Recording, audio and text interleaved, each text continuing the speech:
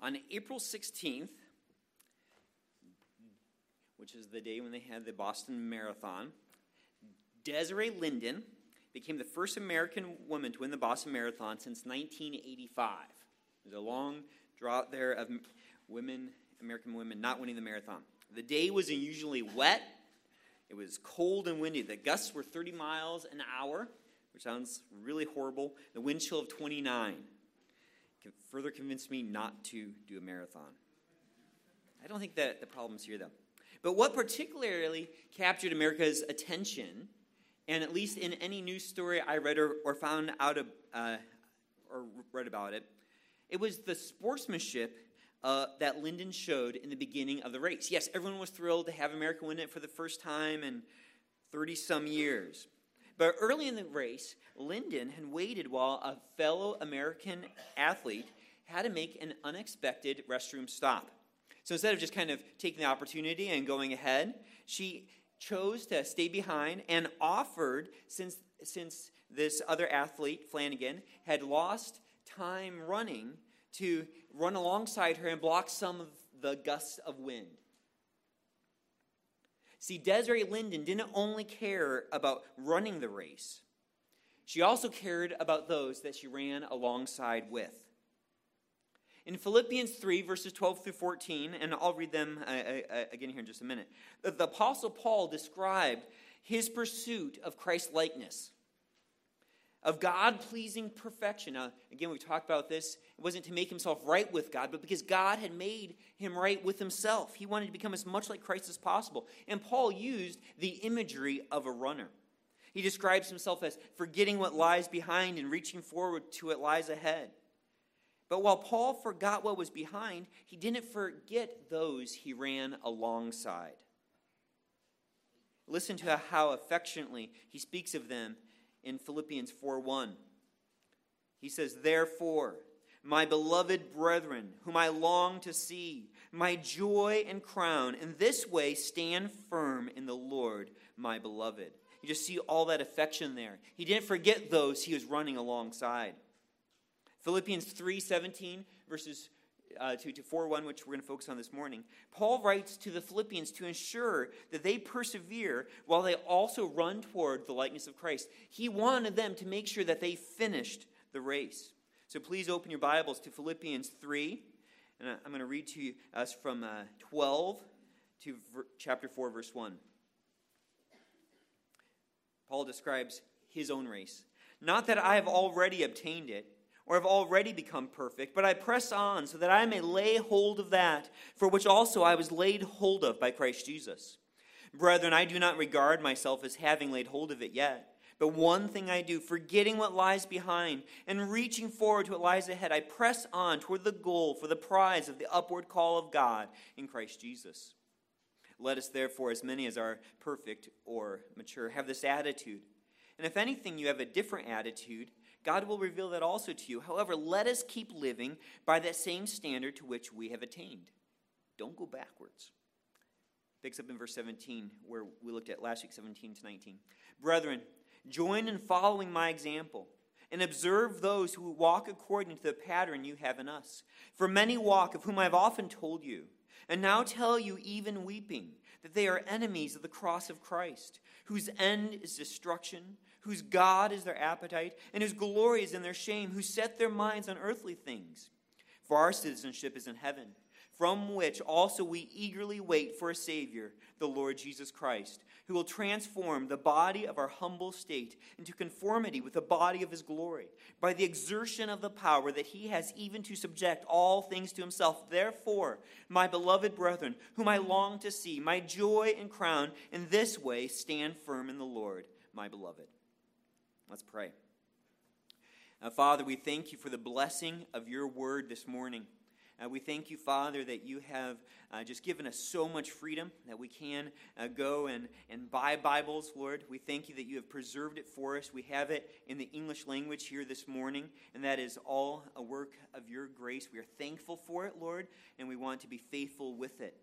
Father, we don't want to be hearers of your word and not doers. We want to respond appropriately. We thank you for the good news of Jesus Christ that is preserved here in your word as highlighted most clearly in the gospel, that we can be transformed, that we can be changed, that we can be people who are pleasing unto you, that we can be made right with you.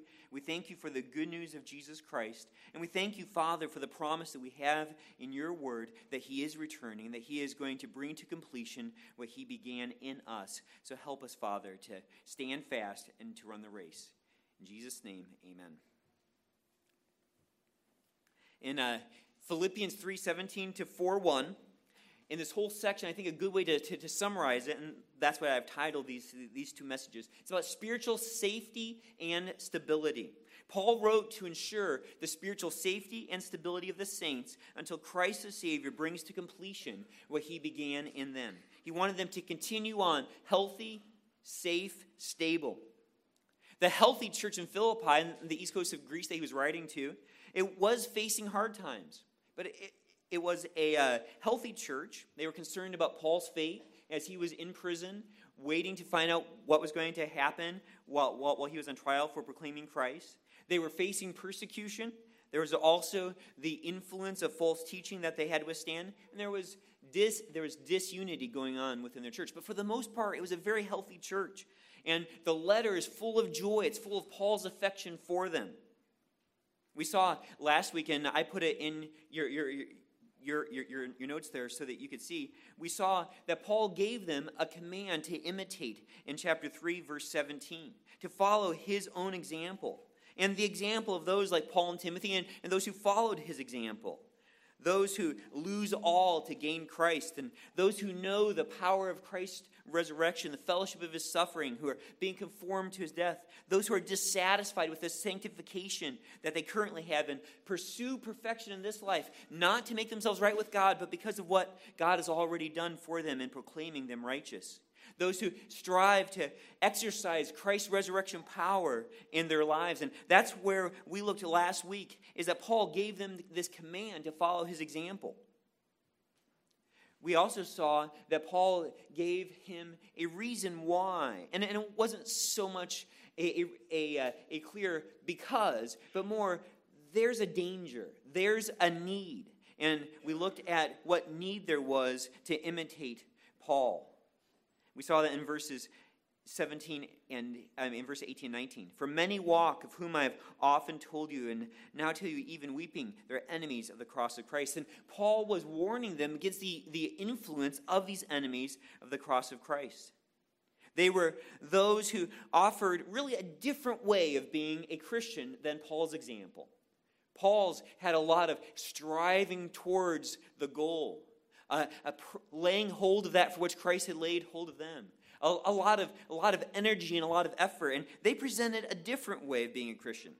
For some, it was building upon the justification they had with Christ through man-made means, by adding on rules to kind of improve their position with Christ. But for others, it was something completely different. It was abandoning themselves to the pursuit of pleasure. For some, it was legalism. For some, it was antinomianism. It was just doing whatever felt good. But both were enemies of the cross of Christ. Both were unified in their earthly thinking. Both were proud of what they should be ashamed of.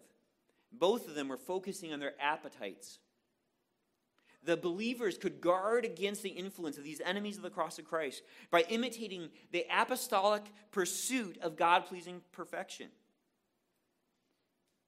Really, Paul is saying to them, there's no safety without running. There's no safety without running. If you want to be safe as a Christian, run after Christ. If you want to be safe as a Christian, pursue obedience. Pursue Christ-likeness. Don't coast. I think many of us could affirm that in our own examples. Coasting leads to sin. Many of us could also affirm that lots of rules doesn't sanctify us either. We need to wholeheartedly, dependently, out of God's grace, pursue after Christ-likeness. Now, this brings us to the transition here to Philippians 3:20. And just as we saw in Philippians 3:18, it began with a for. There's kind of a reason why this command was necessary. In the beginning of verse 20, there is a for as well. Now, some of your Bibles don't have that word for there. It's the Greek conjunction gar. It's most often translated for. It shows a reason why. Some of your Bibles have a but there in the beginning of 20. And you can see why. Because Paul is cultivating a contrast here. He's contrasting those who have their mind set on earthly things with those whose citizenship is in heaven, who are waiting for Jesus Christ.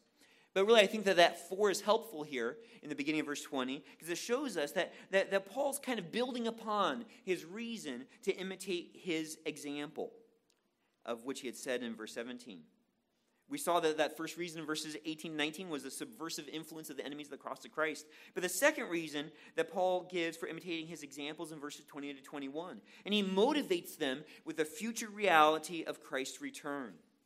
So what we're going to see this morning, we're going to see 4 motivations so that we'll imitate the apostolic examples, imitate Paul's example, and those who were like Paul, really all the apostles, and stand fast until our Savior finishes in us what he began. So we're going to see 4 motivations so that we'll imitate the apostolic example and stand fast until our Savior finishes in us what he began.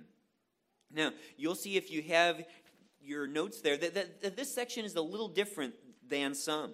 It begins with a command. He starts with a command to imitate, and then he ends with a command to stand. And really, it's kind of it's a sandwich. And the sandwich, the bread is the commands, and inside is all this good logic. It's all the good reasons there. And so we're going to see that when Paul talks about standing, it's really how he imitates. When he's talking about imitating, he's really talking about standing. And that those are parallel commands there. So we're going to end this morning looking at that command to stand. But let's look at our first motivation to imitate. And these motivations are not like, and I've got them in your outline as 4 different ones, but really they kind of cascade upon one another as Paul builds up his reasoning. But I think that they work okay by themselves for the sake of clarity. So the first motivation here is the reality of our citizenship. The first motivation to imitate Paul's example is the reality of our citizenship. Paul says in the beginning of verse 20, "For our citizenship is in heaven." In the Greek, the word "our" comes first. And I know that doesn't work well in English, "our for," because that's not how English works. But it is important for you to know that, because he wants to make that contrast. We've been talking about the enemies of the cross of Christ. But for us, our citizenship is in heaven. We are not like the enemies of the cross of Christ. We are not like those who are earthly minded. We are not of this world. We are citizens of heaven. Now, citizenship was a well-understood concept for the Philippians. Philippi was a city along and it wasn't quite on the coast, but near the ancient, the eastern coast of ancient Greece. But they understood citizenship well. See, the Battle of Philippi took place there in 44 BC. And really, that battle marked the beginning of the Roman Empire. At that point, the city of Philippi became a colony of Rome. So it was taken out of its Greekness, I don't know about that, Greekness, there you go, and made Roman, in a sense. For 100 years, the Grecian city of Philippi had functioned as an extension of Rome. It had the rights of an Italian city.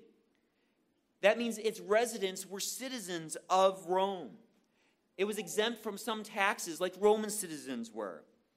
It was governed as if it were on Italian soil. For the Philippians, being Roman was a source of pride.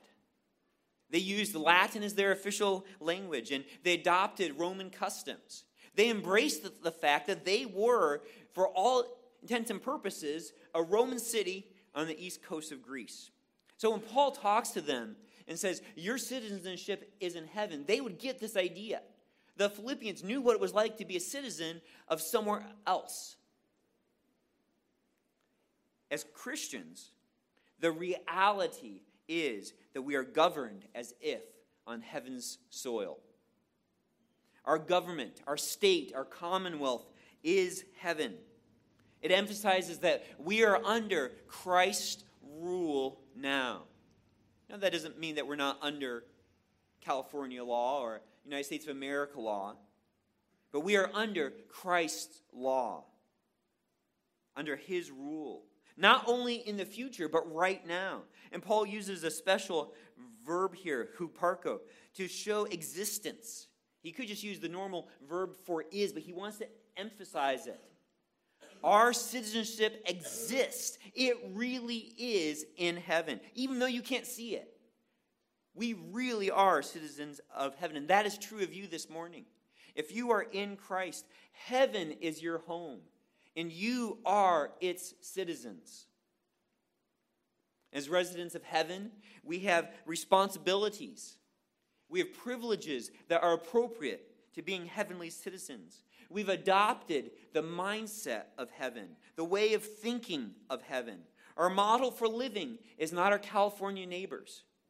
It's not our U.S. neighbors. It's not our world neighbors. Our ideas about loving our neighbors, our thinking about spending money, about raising children, about eating and drinking, about gender, are heaven's own ideas as revealed in God's words. That is where we get how we think from. We want to know, how does God in heaven think? And we want to take what he thinks, and that is what we need to live by, because we are citizens of heaven. 1 Peter 2:11, Peter talks to those he's writing as, I urge you as aliens and strangers to abstain from fleshly lusts which war against your soul. And there's that same idea of being out of place as aliens and strangers. As citizens of heaven, we have responsibilities, but we also have privileges of heaven too. Our sovereign is supreme. Our salvation is secure. Our eternity is certain. See, this is why it's a motive to imitate Paul. When we imitate Paul, we are living like citizens of heaven. Now, he was not a perfect citizen of heaven. He was longing for his body too. But he sets the model for us, not just as men or as pastors or as elders or as missionaries or church planners, but for all of us, regardless of gender, regardless of age. Him and those who walk like him, and those among us who walk like him, are setting the example of what it means to be a citizen of heaven. When we rejoice in the proclamation of Christ, we adopt the thinking of our homeland. When we are poured out as a sacrifice, poured out on the offering, the sacrifice of the saints, we adopt the thinking of our homeland. We live as a citizen of heaven when we pursue God-pleasing perfection, when we are dissatisfied with our current state of obedience, but long for more. That is how citizens of heaven think. From Paul and those other authors and examples of the New Testament, we learn to live as citizens of heaven, not as citizens of this world. So Paul motivates us with the location of our citizenship. He also motivates us with the arrival of our Savior. It's talking about not Jesus coming in the past tense, but Jesus coming in the future. It says, from which also, in verse 20, from which also we eagerly wait for a Savior, the Lord Jesus Christ. There's a different kind of waiting we have when we know something is going to happen than when we hope it will happen. A child eagerly waits their birthday. Margot just had her 8th birthday. She knew it was coming. It was on the calendar. She eagerly waited for it. New parents wait the arrival of their baby. They know that baby has to come out at some time, even if they get nervous how long it's taking. Taxpayers wait the arrival of their tax return. Now, that may not be quite as certain. Hopefully, it is for you. But you wait what you know is coming. Believers have always waited eagerly for Jesus Christ's return. Angels, after Jesus went up into heaven, said, men of Galilee, why do you stand looking into the sky? This Jesus who has been taken up from you into heaven will come in just the same way as you have watched him go into heaven. He is coming back. And that has been our hope for nearly 2,000 years now. Jesus is coming back in the clouds. Revelation 1:7 says, behold, he is coming with the clouds, and every eye will see him, even those who pierced him, and all the tribes of earth will mourn over him. So it is to be. Amen. We say, Maranatha, Lord, come quickly. We cannot wait for the return of Christ, and yet we eagerly wait for it. We know he's coming. He is the Savior of all who believe. There's some sweet verses about Jesus being the Savior. Titus 2, verses 13 to 14, describes this blessed hope of Christ's return as well. It says, looking for the blessed hope and the appearing of the glory of our great God and Savior, Christ Jesus, who gave himself for us to redeem us from every lawless deed and to purify for himself a people for his own possession, zealous for good deeds. We are eagerly waiting for our God and Savior, Jesus Christ. He has already redeemed us from lawless deeds and purified for himself a people for his own possession, zealous for good deeds. The Lord Jesus Christ has already saved us from God's wrath. 1 Thessalonians 1:10 says that we wait for his Son from heaven, whom he raised from the dead. That is Jesus, who rescues us from the wrath to come. Are you eagerly waiting your Savior's arrival from heaven? Are you eagerly waiting your Savior's arrival from heaven? And it's really sweet here as Paul writes this. He doesn't challenge them. And I don't think it's a bad question to ask. He just assumes it. For our citizenship is in heaven, from which also we eagerly wait for a Savior, the Lord Jesus Christ. Now, that doesn't mean that we can't be challenged by it. It doesn't mean it's not a good question to ask. But it is what a Christian is. A Christian is those who are dissatisfied with this world. Those who long for God's justice. Those who long for the transformation that Christ is going to bring. That is what a Christian is. We are those who eagerly wait a Savior. This world will never be enough for God's people. Our calendar has many events on them, from the insignificant to the life-changing. We can't put the arrival of God's Son on our calendar, but it can be on our hearts. It has to be on our hearts. We are those who are eagerly waiting the arrival of God's Son. And that is motive to follow Paul's example. That is motive to pursue after perfection in this life, to pursue after Christ's likeness, after God-pleasing obedience. We don't say, he's going to come back and fix me, so I'm just going to coast. I hope if those words ever came out of your mouth, you'd feel disturbed by them. Right? We know we want to be pleasing to him when he returns. So we're motivated by the location of our citizenship. We're motivated by the arrival of our Savior. And here, we're motivated by why we're eagerly waiting for the return of Christ. And Paul gets more specific for us. Our third motive is the transformation of our bodies. The transformation of our bodies. It says, who will, in verse 21 in the beginning, who will transform the body of our humble state into conformity with the body of his glory. This is why in this verse, there's lots of reasons we could have, why we can't wait for Jesus. Because of the transforming work that he is going to do. Paul motivates the Philippians to follow his example with the Savior's future work. Christ will transform the body of our humble state. Our bodies are lowly. They're humbled. They're plagued by weaknesses, whether spiritual or physical. Now, Paul's not talking about the lowliness of being a finite creature. We're never going to escape the lowliness of being finite. We will always have a humility built into being a creature, and that's not to be escaped of. That's wonderful that we are creatures. We're not going to become supermen when Christ comes back. We're still going to be humans. We're going to have physical bodies. We will forever be creatures. But instead, it's talking about how our bodies have been brought low by Adam's sin. How even those of us who are in Christ Jesus, who have new life, still struggle with these internal, twisted desires that we know are wrong, that we're disgusted by, that we hate, the pride, the jealousy, the envy, the lust, that we long to be free of. That is the lowliness of our body. The disgusting lure that temptation has to us. That although we can look at something, we can know it's horribly offensive to God, we can still find ourselves being drawn towards it. That is the lowliness of our bodies. It's the lust of the flesh and the lust of the eyes and the pride of life. It's our self-focus, our lack of loving God and loving others. But it is also the limitations that are upon our sinful bodies. It's the limitations of a sinful body in a sin-cursed world, the sickness and the cavities in the root canals and the atrophy of muscles when you haven't run in a long time and whatever your sins feel like afterwards. It's the decay we go through and the disease and death. That is the lowliness of our bodies. The lowliness of our bodies is everything that would make us not want to spend eternity as we are right now, right? I mean, of course, if we had to choose, would you rather be in God's presence as you are or not at all? Well, we would take as we are, right?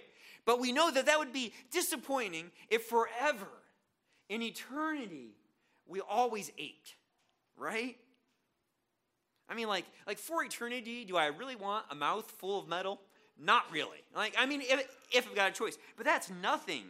That's nothing compares to, could you imagine forever being allured by sin?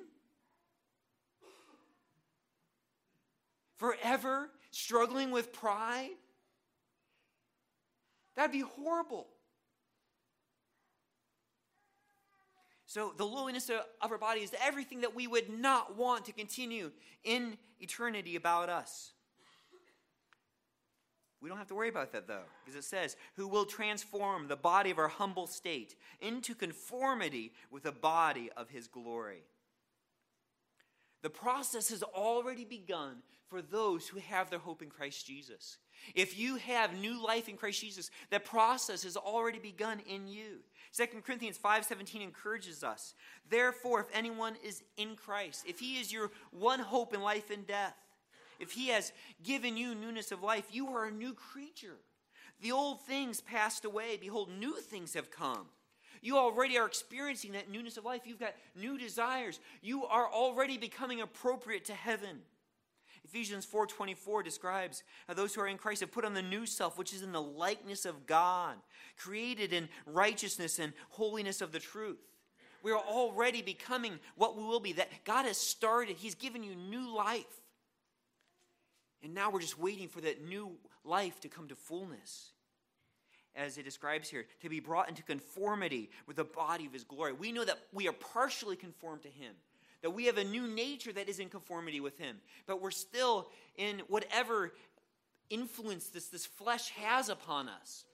But that's not the end of the story. There's lots of verses that talk about this. Romans 8:29 says, for those whom he foreknew, he also predestined to be conformed to the image of his Son, so that he would be the firstborn among many brethren.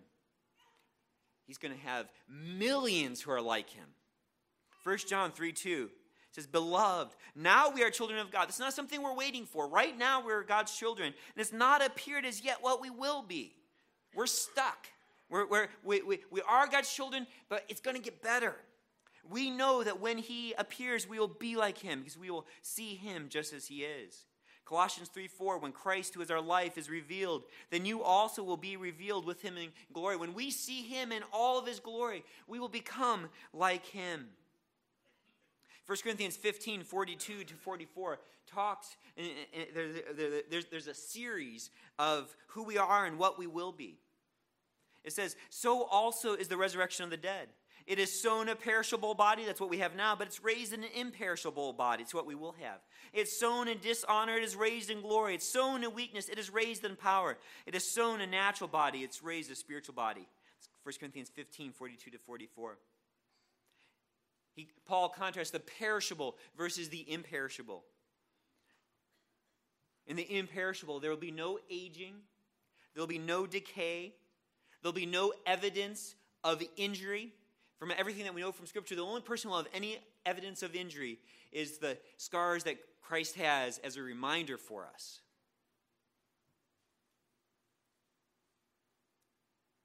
Paul contrasts the dishonor that we have now with the glory we will have then. Right now, there are things that are dishonorable about us. Worst of all, the shame of sin. In future, though, there will only be glory. And perhaps even, the Bible talks about enough, even maybe sharing Christ's glory. I don't even know that's something that we're going to see. He shines. There's a contrast between weakness and power. Right now, we are weak and we have the ability in our new natures to obey, but we are hampered as we are in this sinful flesh. But then we will have power. We will have the power that Christ intends so that we can fully obey his commands for all eternity. to fully be everything he desires a human to be. Right now we have a natural, worldly body, but then it'll be spiritual, appropriate to God's presence, untainted by any sin.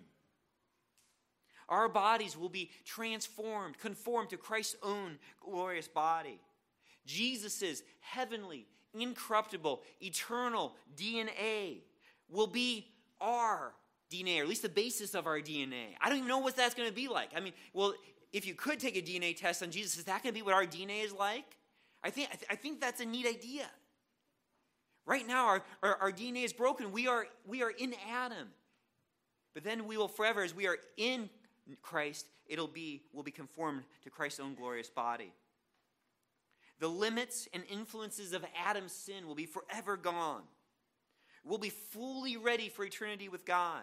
There'll be no confession, no temptation, no medication, no suffering. No need to limit any desire we have, because every desire we have would be for God's glory all the time. No need to say no to anything, because every desire will be perfect, just as Christ is. Knowing how different we're going to be, knowing how glorious that will be, shouldn't that motivate us? And we're going to go back to what Paul says in verse 17. Join in following my example and observe those who walk according to the pattern you have in us. That was what Paul did. He reached out for the finish line of being like Christ. He longed for the day. He tried to bring himself so that there's as little distance as possible. And that is what we are to be doing now, because we know what's going to happen. We know what we're going to be transformed into. Of course, we can't do this in our own strength. It's because we are in Christ Jesus, though. If you are in Christ Jesus, you have the ability to be striving for that God-pleasing perfection. We talked a couple weeks ago how we know that's not going to be perfectly attainable. It's why we can't wait for Christ to come back and finish that work. But are you striving? Paul wants to motivate us. And then he motivates us. First, we talked about where our citizenship is in heaven, with the arrival of our Savior that we eagerly wait for, the transformation of our bodies, and now number 4, with the extent of his power. We're motivated by the extent of his power. In the New American Standard, it says, by the exertion of the power that he has even to subject all things to himself. The ESV says, by the power that enables him. It's power that he is able to subject all things to himself. There is no limit to God's power to execute his plan. Christ has all the power that he needs. He has the power to align every atom in the universe and to transform every son of Adam. We read about Christ's exaltation in Philippians 2, verses 9 through 11. How God highly exalted him and bestowed on him the name which is above every name, the name Lord, the name Yahweh, so at the name of Jesus every knee will bow, of those who are in heaven and on earth and under the earth, that every tongue will confess that Jesus Christ is Lord, to the glory of God the Father. When God the Father exalted his Son, Christ was given power to rule, authority to rule over all the universe. Ephesians 1, 20-22 describes that. Describes how God raised Christ from the dead and seated him at his right hand in the heavenly places, far above all rule and authority and power and dominion, and every name that is named, not only in this age, but also in the one to come. And he put all things in subjection under his feet. This is the testimony that Jesus gave himself when he rose from the dead to his disciples. All authority has been given to me in heaven and on earth. There is no limit on Christ's power. And with that infinite authority, Jesus will transform your body of lowliness to his body of glory. No human can throttle Christ's power. All created order is silly putty in his hands to do whatever he wants with. Whatever he can think of, whatever he can imagine. He is the indestructible, eternal, new Adam. And he's going to conform us to be like him. So because of that power, that Jesus has, because we know with absolute certainty that every one of us that has been sealed with his Spirit, that every one of us that the Father has elected, that every one of us is going to be transformed into the image of his Son. We pursue that Christ-likeness now. Now, people submit to physical trainers because they desire to look a certain way. Athletes submit to coaches because they're convinced that they can make their game better. Musicians submit to teachers because they can help them play better. But no teacher, no coach, no physical trainer has the power to actually transform someone. Right? The physical trainer can't just tweak you and make you stronger. The piano teacher can't zap you and make you play better. They don't have that power. Christ has the power to make you fitting for a perfect eternal home in heaven, so that you are at home in a holy creation. We imitate that apostolic example now because Christ has the power to transform us, because we know what we will become. Really, that's what we learned in care groups this year in Romans 13, verses 11 and 12. Do this, knowing the time. That's already the hour for you to awaken from sleep. For now salvation is nearer to us than when we believed. The night is almost gone, and the day is near. Therefore, let us lay aside the deeds of darkness and put on the armor of light. The day is almost there. You're almost what you're going to be for eternity. So embrace that now. Put on the armor of light. Put on the Lord Jesus Christ. Make no provision for the lust of the flesh thereof. 1 John 3, 2-3, it's just sweet verses. Beloved, now we are children of God. And it's not been appeared. I read this one earlier, but listen to where this goes. It's not appeared as yet what we will be. We haven't seen Jesus yet. We know that when he appears, we will be like him, because we will see him just as he is. And then listen to what we do with that. It's not just like, well, it's good to know. Okay, no. Verse 3 of 1 John 3. Everyone who has this hope fixed on him purifies himself just as he is pure. So if that's your hope, what do?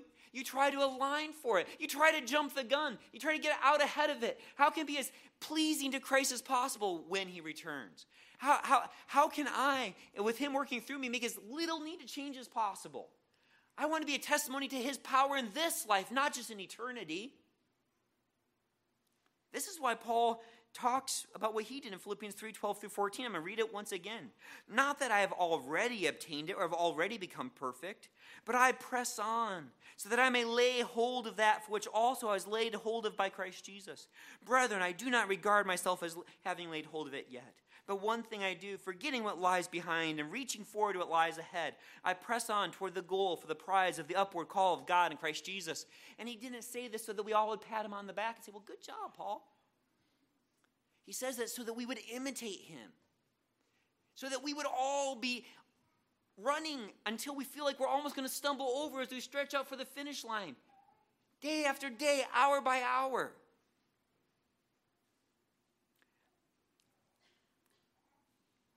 As I said, we kind of have a section that is sandwiched by commands here. Paul built from that command to imitate first. He talked about the need to imitate we looked at last week. Then he motivated us to imitate. But then he built upon these motivations, both the danger that the enemies of the cross of the Christ present with their influence, but then also this wonderful picture of the certainty of our transformation. And he builds upon it in this command to stand in Philippians 4:1. He begins with a therefore. Therefore, in light of my command to follow my example, because of the influence of the enemies of the cross of Christ, because of our heavenly citizenship, because of the certainty of Christ's return, because of the unstoppable transformation you're going to experience, and he says therefore, but before he says what the therefore is, he encourages us. He doesn't withhold his affection from them. He's not some wizard behind a curtain just barking out orders. He's not a drill sergeant. Listen to this love. He piles up. Paul piles 5 terms. We'll just say he piles them up. Paul piles 5 terms of affection here. He says, my beloved brethren whom I long to see. And I think the ESV has a little bit better. My brothers whom I love and long for. I yearn to be with you again. I love you. You're my brothers and sisters. I love you. I long for you. And then there's another one, my joy. It wasn't his only joy. They weren't his only joy, but they were his joy. You are a source of joy to me. And then he says, my crown. My crown. You're the evidence of my successful ministry. You're the reward of my labor. You're my gold medal. And in 1 Thessalonians 2, he talks about this being at the return of Christ. But right now, in this verse, there's no indication of that. You're my gold medal. You're all that I want to win. You're my joy. You're my beloved, my loved ones. I long to be with you again. Now, I said there was at 5. At the end of the verse, he says, my beloved again. And you can sense that there's an urgency here, but there's also affection. Right? He's not just saying, be like me, be like me. It's not angry. I don't have a very good angry voice, apparently. But this is not a solitary race for Paul. Paul does forget what's behind him, but he doesn't forget who he's running with. He loves the Philippians. And he loved those in Ephesus even though he hadn't been there yet. He loved the Corinthians who caused him such heartache. We see what the therefore is in the middle of verse 1, chapter 4. Therefore, my beloved brethren, whom I long to see, my joy and my crown, in this way stand firm in the Lord, my beloved. In this way stand firm in the Lord. And this is a hinge verse here, chapter 4. Verse 1, and commentaries are really split. Some say he's talking about the commands he's just given. Others say he's talking about the commands he's going to give. I think it's really hard to be definite. I lean towards he's talking about the commands he just gave, especially because of the therefore there. Therefore, and he says, in this way, and I think he's looking back, in this way, stand firm. Stand firm, like soldiers in battle. Now, don't think of just kind of like a standing firm, like a guard at a monument. That's not really so much a soldier in battle. It's a guard. Stand firm. Think of a stubborn wrestler who won't tap out. Stand firm. Like soldiers who refuse to give up that hill, though the onslaught of any enemy combatants is incessant. Stand firm. Don't give up. We stand firm in this way by following the apostolic example, by knowing Christ, by knowing the power of his resurrection, by knowing the fellowship of his suffering, by being rejected even as Christ was rejected, by obeying as Christ obeyed, by being conformed to his death, by dying to ourselves, by taking hold of that for which Christ has taken hold of us, by pressing on towards the goal, the upward call of God in Christ Jesus for the prize. That's how we stand firm. It's by pressing on. He says, stand firm in the Lord, in union with him who has been exalted as Lord over all. He is the all-powerful one who gives the order to march. He is the all-powerful one who supplies the strength that you need to obey him. He's the all-powerful one who will transform you at his return. Stand firm in the Lord. So, brothers and sisters, will you stand firm in the Lord? Will you be stable until the return of Christ? Will you be safe until the return of Christ? Will you be safe from the enemies of the cross of Christ? The way set out for us in God's word is to follow Paul's example and the example of those who follow his pattern. It's an example of running. It is not an example of coasting. It is an example of stretching out for the prize, of taking hold of it, of working out your salvation with fear and trembling, of making the most of the righteousness that you've been given in Christ Jesus, of waiting eagerly for our Savior to transform us, of living like a citizen of heaven now. If you reject that Pauline example, you are rejecting standing firm. He's really saying there's two ways to be a Christian here. Well, I don't know if he would exactly say that, but because I don't think there's one way. You're either going to stand firm or you're not. You're either going to follow Paul's example or you're not. You're either going to be safe or you're not. So examine yourselves, brothers and sisters. Am I pushing forward or am I coasting?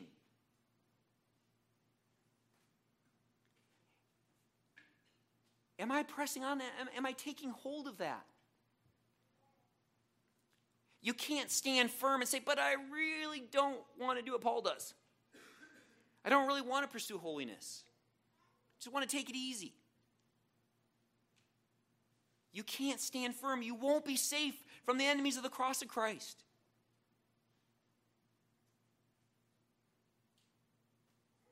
Remember, the enemies of the cross of Christ.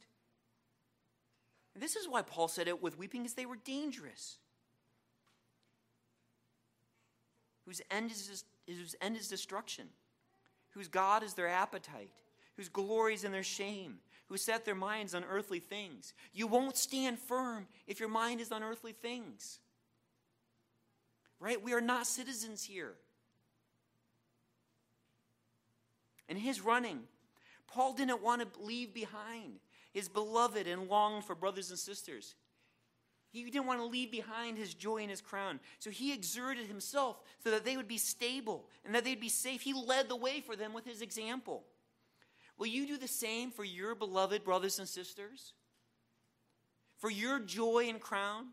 Will you be all in after that kind of pursuit of holiness for the sake of those around you? Because they are your joy, because they are your crown, because you want to present them to Christ and as someone who participated in their sanctification by being an example for them, by cheering them on, by encouraging them to stand firm? Or are you going to set an example for them that's dangerous? Are you setting an example for them and even for the children of this church and for a watching world, or maybe for those who are considering becoming a follower of Christ? Are you setting them an dangerous example that will be impossible for them to stand firm? What kind of example are you setting for them? Like, this is why I take back, he's not talking about two ways of being a Christian. There's one way here. There's the standing firm way. There's the Pauline example way. There's the way of imitating. There's the way of eagerly waiting for our Savior is going to transform us. There's not a coasting way. Really, if you were to find that here, you find it in verses 18 and 19, not in 17 or 20 or 21 of verse 4:1. The coasting way is the enemy of the cross of Christ way. The cross of Christ is sufficient to save us, and it is efficient to change us. Jesus Christ is all that we need for justification. He's all that we need for sanctification. But if we're going to be justified, we will also be sanctified. So are you willing to set the pace for those who are running alongside you? Are you willing to be the example for those in your home, for those who are in your care group? Can you show others by God's grace as you stand firm in the Lord Jesus Christ? This is how you stand firm. Let's pray. Father, your word is always weighty, and I think sometimes we find that weight in such surprising places. And really, I see just this weightiness here as really Jesus called people to be his disciples, and Paul here is calling people to be his disciples, and 1 Corinthians talks about how he follows Christ. Lord, we know that we need to be disciples, and we confess, Father, how quickly we can lose the plot, how quickly we can coast, how quickly we can be concerned more about rules about what we do and don't do, or about pleasing our appetites, how quickly our minds become set on earthly things. Father, I don't know anyone's heart here well enough to know if they are an enemy of the cross of Christ. We pray that you would save them if they are. But we see the danger here, the danger of that influence. And we see the call that you've given for us to stand firm, to endure, to stay engaged, to run that race, to stretch our arms out, to take hold of that for which Christ has taken hold of us. We see the good news that Christ has unlimited power, that he has power to fix all creation, and what seems even more amazing, fix us, Lord, so that there's no remnant of jealousy or pride, no distrust of you, and no unthankfulness left, no grumbling or disunity. Lord, we long for that day when Christ returns. And we thank you, Father, and pray, Lord, that you would help us to embrace what we are going to be, Lord. Help us to love the whole miracle of the gospel, not just the miracle of sins forgiven, but the miracle of transformation. Help us to love Christ's glory in the whole story, Lord, not just in the cross and not just in eternity, but right now, in this day. Lord, I pray that you would help us to be mindful that we are running a race alongside others, Lord, and that they are our brothers and sisters, that they are our beloved, our joy, and our crown.